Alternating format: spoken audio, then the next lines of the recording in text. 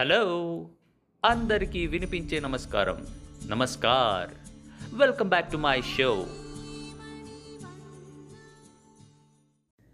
దాచుకో నీ పాదాలకు దగనే చేసిన పూజలివి, పూచి నీ కీర్తి రూప పుష్పములివి అయ్యా. దాచుకో దాచుకో దాచుకో.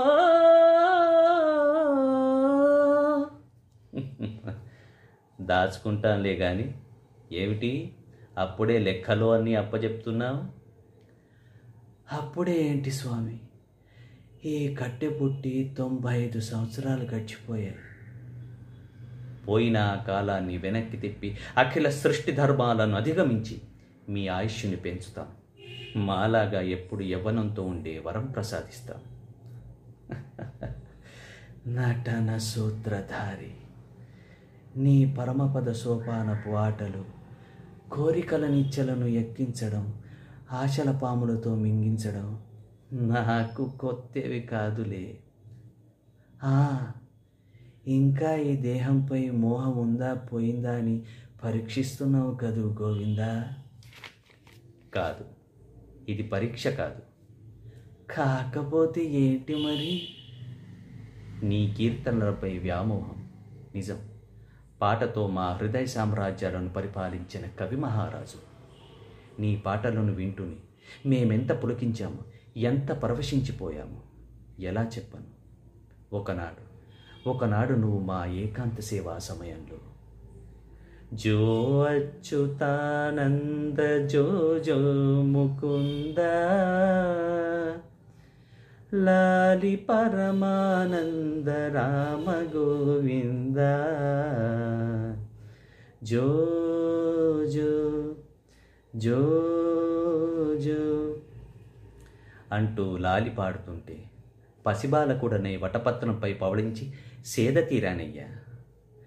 స్వామి, నా పాట మీ నోట. ఒక్క పాటేమిటి, ఇంకొక నాడు మా దేవేరులకు మంగళ నీరాజనాలు సమర్పిస్తూ మరో అద్భుత కీర్తన ఆలపించావు. ఆ కీర్తన పద్మ. పద్మ ఏంటది?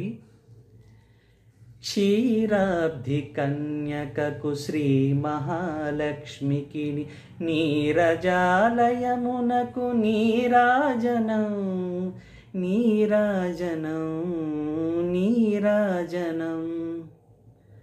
ఆహా, ఆ కీర్తనకి ఏమిచ్చి రుణం తీర్చుకోగలం? నమ్మడం లేదు కదూ పద్మ, భూదేవి, చెప్పండి, మీరైనా చెప్పండి. ఆ కీర్తనలంటే మాకెంత మోహము. మీరు వెళ్ళిపోతే అలా మళ్ళీ ఎవరు పాడతారు, ఎవరు మమ్మల్ని ఆడిస్తారయ్యా? ఆహా, నా పాటలు లోకాలను ఆడించే మిమ్మల్ని ఆడించాయా? వాటిని మీరు గుర్తుంచుకొని మళ్ళీ పాడి వినిపించేంతగా ఆడించాయా? చాలు స్వామి, చాలు. నాకు పట్టలేని అలసిపోయేంత ఆనందం కలుగుతుంది. అమ్మా అమ్మా, ఈ ఆనందం నాకు దూరం కాకముందే మోక్షలోకం నాకు అనుగ్రహించమని చెప్పండమ్మా, చెప్పండమ్మా. వినరు, ఈ భక్తులు మా మాట వినరు. వాడు చెప్పిందే మేం వినాలి. వింటాం, కానీ అంతకుముందు మనసారా ఇంకొక కీర్తన వినాలనుంది. అమ్మా అమ్మా, ఎంత దయ చూపిస్తున్నారమ్మా. ఈ జన్మకు ఇంతకన్నా ఇంకేం కావాలమ్మా? మీరు ప్రత్యక్షం కావడం, ప్రశంసించడం, పాడమని శాసించడం, ఇదిగాక సౌభాగ్యం, ఇదిగాక తపము, మరి ఇదిగాక వైభవము ఇంకొకటి కాదా? పాడతాను తల్లి, తప్పకుండా పాడతాను.